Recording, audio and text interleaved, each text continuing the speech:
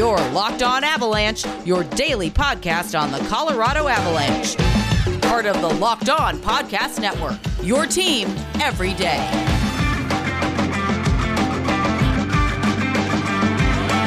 All right, welcome Avalanche fans, and welcome to the Locked On Avalanche podcast, part of the Locked On Podcast Network, your team every day. I am your host, Chris Maselli, with another episode of the podcast dedicated to your Colorado Avalanche. And if you are a longtime listener, welcome back. And if you are listening for the first time, welcome. And thank you for tuning in. So today we are going to have part one of a probably two-part, I think I can get it into two episodes, discussion, a kind of a crossover event discussion I had with the host from the Locked On Flyers podcast, as well as beat writers for the Vancouver Canucks and the Boston Bruins. And this was kind of like a losers club discussion and kind of what all of us are going through for our respective teams now that we all have lost in the second round, and how we're coping and things that our teams need to work on. So it was a really, really fun discussion. And I've been on with the girls from the Flyers show before. So yeah, whenever they ask to jump on with them, I definitely do it because they do a good job over there. So we're going to get to that here in a minute. But like we always do, follow the show on social media outlets. On Twitter, LOPN_Avalanche. On Instagram, Locked On Avalanche. And send any emails with comments, questions, concerns, opinions, anything you hear in this episode or next episode that you want to throw your 2 cents into, do that at lockedonavalanche@gmail.com. So the only news bit that I wanted to get into, which really kind of rubbed me the wrong way, was, you guessed it, the Colorado Avalanche getting kind of the shaft again in the award department. And this time, the Jim Gregory Award, which goes to the General Manager of the Year. If you had been reading kind of news articles and websites that are kind of doing preliminary predictions on who these awards across the board are going to for the NHL, every single one of them, and I am not exaggerating, by far had Joe Sakic winning GM of the year. He is not even nominated in this category for this year. They just announced it sometime yesterday, and he's not on there. And I'm trying to rack my brain. I don't think he's ever been nominated, which fine. They haven't achieved anything in terms of a Stanley Cup championship. I get that. But what they have achieved in turning this franchise around from, let's not forget, the worst season on record, save for Detroit probably would have beat it this year if we were able to complete the season, but that is what it is. The turnaround that this team has had in the short amount of time that they have had it is directly related to the moves that Joe Sakic made. And to have this team set up not only for now, but for foreseeable seasons, it's absolutely unconscionable why he is not nominated for this thing. And in a way, it's something that I feel like Avalanche fans, we're used to this. You know, if Nathan MacKinnon doesn't win the Hart Trophy, we're used to it. You know, we're in hockey sense, they're a small market team. So you need to win championships for people to really start to take notice. Not have all the potential in the world, but not be able to do anything with it yet. So will he get it someday? If this team wins a Stanley Cup, I don't think you can take that away from him, because he is the main reason why this team has the roster it has. He pulls the strings. He makes the moves. And sometimes people question him because he doesn't like to make the big splash. But look what he's done. Proof is in the pudding. He doesn't need to make the big splash. I was absolutely shocked. And I remember reading, and I wish I could remember where it was. And I tried to look for it, but I couldn't find it. And it wasn't The Athletic, because I know The Athletic puts up percentages for who they think is going to win. And whatever website I had, it was like 80% Joe Sakic, and then a couple other guys were like single-digit percentages. So it was far and away this website thinking that Joe Sakic was going to win it hands down, no questions asked. I don't know how they pull the names for these guys for this thing, but and I'm sure these guys are just as deserving. I'm not even gonna mention their names because I don't want to. If my guy can't get recognition, I'm not going to give these guys recognition. If you want to go look it up. But it's just me being kind of a bitter Avalanche fan right now, which will continue in this episode because, like I said, this is kind of a losers club getting together and kind of complaining because we have the right to do that. It's not even a week removed from our exit of the season. So, that'll be today and tomorrow. So, and also the poll for grading and giving the grade for Pierre-Edouard Bellemare is now up on Twitter. If you, like I said, you want to follow me on Twitter, LOPN_Avalanche, and get your vote in for giving Pierre a grade for this season. And if you're not familiar, we're going through the entire roster alphabetically. We're going to do it Monday, Wednesdays, and Fridays. Put up a poll on Twitter. And we had Mark Barberio was a couple days ago, and then Bellemare is going to be for tomorrow's show. So you still have time to vote. So go on Twitter and vote for that. All right. So before we get to the discussion with the quote-unquote Losers Club, get to a couple of our sponsors. Gamer Goo, and I've talked about Gamer Goo all week. Antiperspirant for your hands. If you are a gamer and you are probably have time on your hands because the Avalanche are no longer playing, so catch up on video games. And if your hands get a little bit too sweaty and you're finding it difficult to grip that controller in those heated multiplayer matches, use Gamer Goo. It's a hand lotion created for gamers.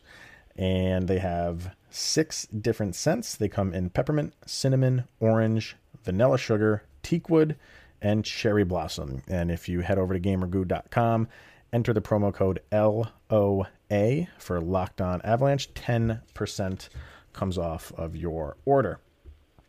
And we are also sponsored by Rock Auto and rockauto.com. So chain stores have different price tiers for professional mechanics and do-it-yourselfers. Rockauto.com's prices are the same for everybody and are reliably low. Rockauto.com always offers the lowest prices possible rather than changing prices based on what the market will bear like airlines do. RockAuto.com is for everybody and does not require membership or account login. So the RockAuto.com catalog is unique and remarkably easy to navigate. Quickly see all the parts available for your vehicle and choose the brands, specifications, and prices you prefer. And when you are at checkout and the box that says, "How did you hear about us?" make sure you write in Locked On. All right, so let's get to the discussion with the second round Losers Club. All right, so here with us at our round 2 Losers Round Table is Marissa Ingemi. She is a freelance sports writer who covered the Bruins during this past season. Welcome, Marissa. Hi, thanks for having me. And then a returning champion and host of Locked On Avalanche, Chris Maselli. How are we doing today? Good. And rounding out the group is Jackson McDonald, who's a freelance writer who's covered the Canucks for the last 5 years and is a host of the Roxy Fever podcast. Welcome, Jackson.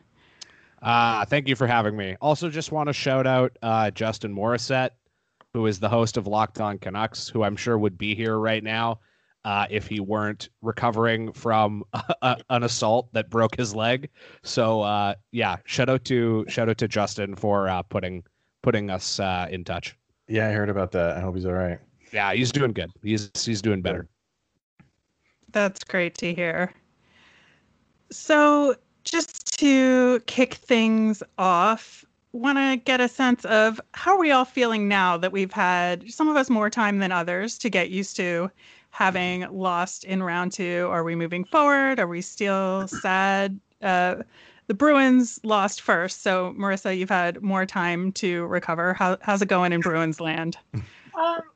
I mean, as you would expect from Boston sports people, everyone's handling it really well and really rationally, and no one's never angry or yelling to kick the goalie off the team or anything like that. There's a lot of really reasonable questions about the future of the Bruins, like impending in the next couple months or like beyond. But yeah, I think this was a team where a lot of people recognize that if there was a normal season, they definitely would have had some better opportunities. But then, of course, there are the people who are just saying, well, they would have won the cup and they should have just been handed everything because they won a President's Trophy, which is just kind of unrealistic. But I mean, I guess people are handling it as well as they can, with it being Boston and everyone being from Boston and being the way they are. I hope I said that as gently as possible. How's it going in Colorado? Well, I mean, the powers that be decided to schedule this game going into a holiday weekend on Friday at 2:00 Mountain Time, 4:00 Eastern Time. And the fact that they obviously came out on the losing end, it was just a miserable weekend for most people. And it started Friday night. So, yeah, they weren't too happy. And they're going through the range of emotions of, the blame game, wanting to blame the refs, wanting to blame the coach, every imaginable player possible, injuries. Let's get rid of everybody. Let's start all over. And when, a month ago, it was the future for this team looks insanely bright. So I think that'll come back around once everybody settles down and everybody realizes like the team is in good shape. They just didn't get bounces. Things didn't go their way. So they'll regroup and come back strong. But yeah, it's what you would expect from a fan base when you lose an overtime Game 7. And for the Canucks, at least from our perspective, it seemed like they were a little bit more successful than predicted. So how are people in Vancouver taking it? Well, I can't speak for the entirety of the market, but do you know how surprised I am that they even made it to the second round? Not only that they made the playoffs, which was a thing that really seemed like they were on their way to blowing it when the season was canceled or postponed or whatever you want to call it. And then for them to not only make the playoffs, which seemed like a reasonable goal after it was announced that they were going to be playing the Minnesota Wild in the play-in series, but to not only make the playoffs, but then beat the Stanley Cup champs and then take like arguably the best team in the league to a Game 7. They were playing with house money from the moment they went up 2-0 against the Blues. So I think the overall attitude is pretty positive here. I think the smart fans are a little worried about what the future holds in terms of things like cap maneuvering, but overall, you have to be happy with the season that they had. I think a lot of people were surprised they even made it as far as they did. Yeah.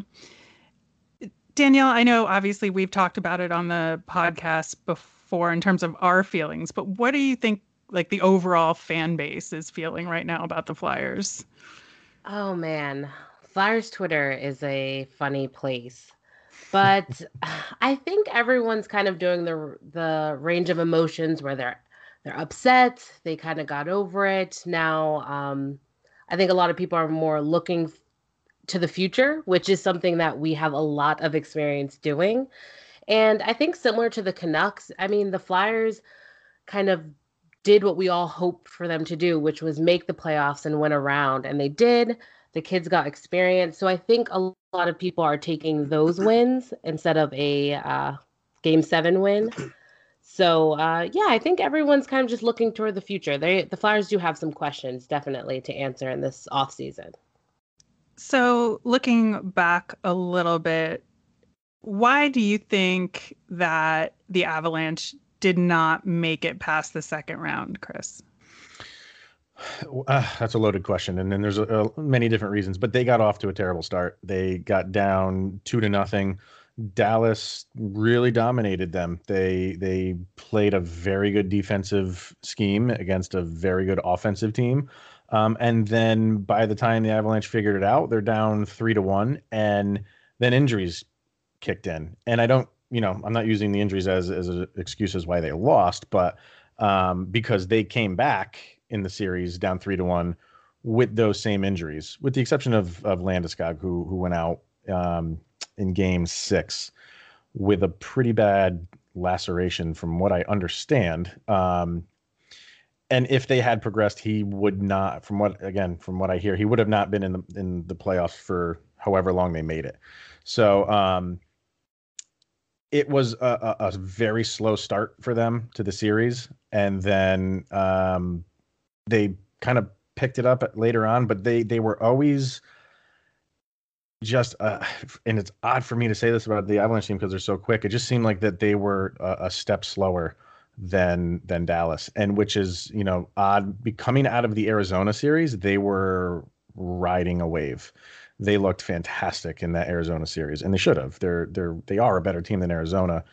Dallas presents a different challenge for them. They struggled with them in the regular season, and they continued to in the playoffs. So I knew it was going to be a battle, and they did fight back, because after being down 2-0, it looked like this was going to be a quick series because Dallas really was the better team, and they fought back, and they just, they went to overtime and it just didn't go their way. So sometimes it works out that way. And, Marissa, the Bruins obviously went out first, like we mentioned, and only managed one win in the series. What do you think went on there versus Tampa? Well, they didn't have their goalie, so not having Tuukka Rask is going to be an impact. And also, just like historically, the past few years, they haven't matched up too well with Tampa. They lost to them in the playoffs 2 years ago. The last regular season game at TD Garden, they lost 7-3 in the big, physical, fight-filled, crazy game. So just they've had matchup problems with Tampa before. It really felt like a lot of guys were struggling to get going, especially on defense. Chara looked slow. Brandon Carlo had a bad series. Pasternak was dealing with a lower body injury, and you could tell. And then there were just some bad coaching decisions, like playing Nick Ritchie every night and not putting Carson Pullman in the lineup, and just some questionable stuff, taking Connor Clifton out for John Moore when Clifton was the spark plug of the entire defense. So there's a lot of factors. They're still a good team. They have a lot of questions coming up here. But for the most part, I think people should really think the future is bright. They still have a bunch of really good young guys under contract for a long time. So, Danielle, we've had a little bit of time to marinate on this. Do you think there is one biggest reason why we couldn't get past this Islanders team? I don't think there's one big reason, but I think there's a reason that may intertwine with a lot of other reasons. And I think it's just that our top six, our big guys, just couldn't get going. And I think that contributed to the fact that the Flyers never really found their game consistently in the series against the Islanders. And I think that was probably the biggest reason why they didn't make it past them. Yeah, I'm kind of with you there. How about the Canucks? Oh, boy. Is it too lazy to just say that the Vegas Knights are just a way, way, way better team at this stage That is in fair. both teams' development? I guess thing number one, can't expect your goalie to get a shutout every night. That's an obvious one. And, the Canucks were absurdly lucky to get the kind of goaltending performances that they got, not just from their starting goaltender, but also from their backup, Thatcher Demko, who came in after something like 6 months with no NHL action and allowed something like 2 goals in almost 200 minutes of play. So, I mean, by the end of the series, that was really all that was keeping them in it. And then the other big one is just depth. Vegas, their first line and the Canucks' first line match up reasonably well.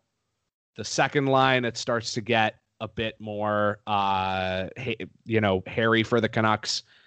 Bo Horvat's a great player, but they've struggled to find players to play with him. And then after that, the Canucks bottom six is just a total tire fire, and the low end of the defense is pretty thin as well. And I think they just got exposed against a team that is really quite good top to bottom, really well coached. I think it was honestly good for the market here to watch a team that is to watch a team that good and be able to say, like, this is what we're supposed to be aiming for, because the Canucks have a long way to go still before they can really be a contender. Yeah, that's a lot to look forward to, though. So is there one thing you wish your team had done better in this last series, even if it wouldn't have made them win, but just to have a better showing? Or is there something about another one of our teams that is not your particular team that, as a neutral observer, you could say, yeah, like, maybe if you had just done this, like, you would have done better? How about Danielle? I know our listeners are not surprised, and Rachel, you won't be surprised, that I think maybe if our power play would have been better, we would have won the series. Honestly, it was horrible. Just like one or two goals a game. That's all we're asking. That's it. That's all I'm asking for. Maybe, yeah. As for what another team represented here might have done different, I think out of everyone here, I watched the Canucks more, and I have to agree with Jackson. I really don't know what more they could have done, because Vegas is just really a very good team, and the Canucks unfortunately aren't there yet. So, yeah, no advice, because my team just sucks. Chris, I know you talked about the injuries for the Avs obviously being a big factor, but is there something you wish they could have done better? I'm stealing that power play answer, because it was brutal. It was god awful. And it's one of the great questions and confusing questions as to why this team just could not do anything on a power play with the offensive power that they are. You would think it would translate well into the power play. And it wasn't even like, I mean, if they were holding power plays in the offensive zone for a while, getting shots on goal and just having a goalie that was beating them, fine. But they could not even get the puck into the zone on many power plays. And they did not. And this is kind of where, so like the fans are kind of railing on Coach Bednar.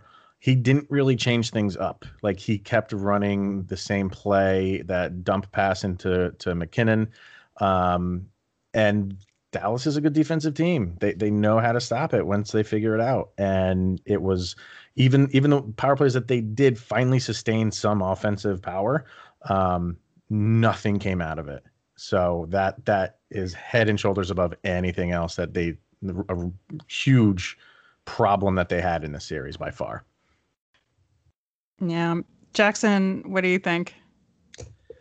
I mean, so my answer, I guess, to is there anything the Canucks could have done differently on the ice or in terms of like coaching? No. I think they basically ran up against their absolute ceiling for what they were capable of doing this year. If we want to talk about what the front office could have done to have the Canucks be in a better position for this playoff run, quote unquote, I think we would be here all day if I tried to lay out all the things that they could have done differently. The Canucks are in a weird position. They, on the surface, this is all gravy for them because they weren't expected to be where they were at the end of the season. But at the same time, when you look at the fact that they're a capped out team and their two best players are on ELCs, I think there's a legitimate question, and it does exist with some fans in the market, of what could this team have been if they had done things differently in terms of not giving $6 million to Louis Eriksson a year, or paying way too much for Jay Beagle or Brandon Sutter, or insert old decrepit fourth liner here. But ultimately, like, in terms of how they played on the ice, no, they played as well as I think they possibly could have. And if you had told me at the beginning of the season that they were going to make it to Game 7 against Vegas in the second round, I would have done a lot of things differently this year, and I would not have planted my flag in the sand saying that I didn't think they were very good. That's for sure. Although a part of me still kind of thinks they're not very good, but we can get to that later. That is deeply relatable as a Flyers fan. Marissa, how about the Bruins? Yeah, I mean, like, I don't want to keep going back to the goalie thing because, like, that's not their fault. But, like, if they had Tuukka Rask, different series. But as far as, like, what they can do totally differently, like, they played up to what I think their potential was. I think they were a good team, but I don't think they were the same team that went to the Cup final a year ago. That was a year where just, like, everything went right for them. They didn't have to face Tampa in the postseason. Maybe if they did last year, it's going to look a little bit different.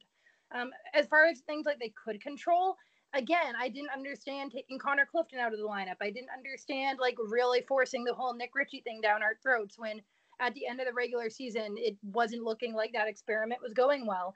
And just, like, switching the lines up. And Bruce Cassidy is a great coach, just won Coach of the Year. I think he's tremendous. But at the same time, he has this habit of moving guys around the lineup and not really getting a rhythm. And so, like, you're moving Anders Bjork around the lineup, putting him on his off wing, stuff like that. So that's something that, like, they kind of struggled with in Game 7 against the Blues last year, and even leading up to that when they struggled in some of the earlier rounds. So there's definitely some stuff there that they can address going forward as far as the coaching and some of the decisions and the personnel. But again, I just think it's an entirely different series if Tuukka Rask is playing. Yeah. So you mentioned, matchups. Is there, and this is more of a free-for-all, but is there any of you that, conferences or seeding notwithstanding, is there another team you wish you would have been matched up against in the second round and think you would have had a better shot? Let's see. I'll say if I was forced to pick another team, I just think the Cale Makar, Quinn Hughes story was fun for the fans all season long. So I think that would have been something to watch for, up to 7 games, obviously. So, and I think Colorado matched up a little bit better with Vancouver than they did with Dallas. So, from a standpoint of who would I rather them see play, because it maybe would have been a better series for them, I think Colorado matches up better against Vancouver than they do Dallas. Yeah, Vegas was the worst possible pull for the Canucks, in my opinion. I would have rather seen them. I think they would have matched up the best against Dallas. From an entertainment perspective, I would have loved to have seen an Avs Canucks second round, just because I think it would have been a lot of fun. I would have really appreciated the opportunity for Quinn Hughes to prove definitively how much better he is than Cale Makar. Oh man! Wow. On a national stage, I think that would have been really great. But ultimately, like, I really don't think they did not play like they should have gotten past the second round. So I don't really think it would have mattered who they played in terms of advancing.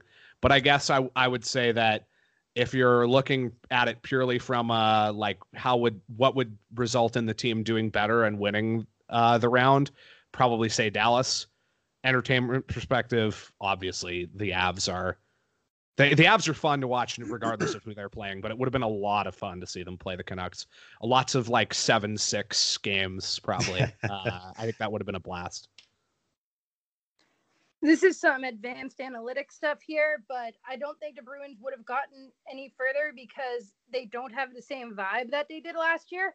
They just don't have that same thing. And obviously no one was around them in the playoffs, but just traveling with a team last year and stuff, there were moments where you were like, okay, this team is special. Mm-hmm. And when they made that run, it was entirely unsurprising almost every step of the way. Where this year, in the regular season, they had some of that, but it wasn't totally there. And there's just more conflict. And it just once the playoffs started or the round robin and they struggled and Pasternak had his injury and then he was struggling a bit. And then Jake DeBrusk just kind of shut down, and the defense looked back, and then looked bad, and then Tuukka left. Like, they just didn't have that it factor. And I know that's like some really deep analysis, but that's what I believe. So for this one, I didn't have a team only because I would not have wanted to play Tampa. That would have been embarrassing. But after Marissa, maybe the Flyers should have played the Bruins. I would have. I mean, I would always have lost to the Flyers too, I think. And we should have made it happen because I just wanted one series where it was like fun to watch every game. Because Montreal, it was not. That is definitely true. All right, so that seems to be like a good place to stop for today, and we'll have the rest of that conversation tomorrow. And before we call it a day, as I was just taking a quick little break here, and how I said in the first segment how, we're used to it, being Avalanche fans, not really getting some recognition. I was just looking through Twitter, and Ryan Clark from The Athletic put up that Jared Bednar finished 5th in the Jack Adams voting. I mean, 5th is okay, like good. That's the upper echelon. But what he did with a depleted team for the duration of the series or the duration of the season, I think deserves a little bit more recognition. I don't want to be ungrateful and say 5th is not bad. I mean, you got 30 plus teams in the league and you finish 5th. That's good. That's good. But maybe I'm being a little bit selfish and being a little bit too much of a homer, but I do feel like he should be top 3. He should be in the discussion for winning the entire thing for this year anyway. But like I said, we're used to it. So we truck on, and that'll be it for today. Definitely go over to the Locked On Avalanche Twitter page, LOPN_Avalanche, and vote on what you think the grade should be for Pierre-Edouard Bellemare. We will get to that tomorrow, in addition to completing this discussion with the Losers Club.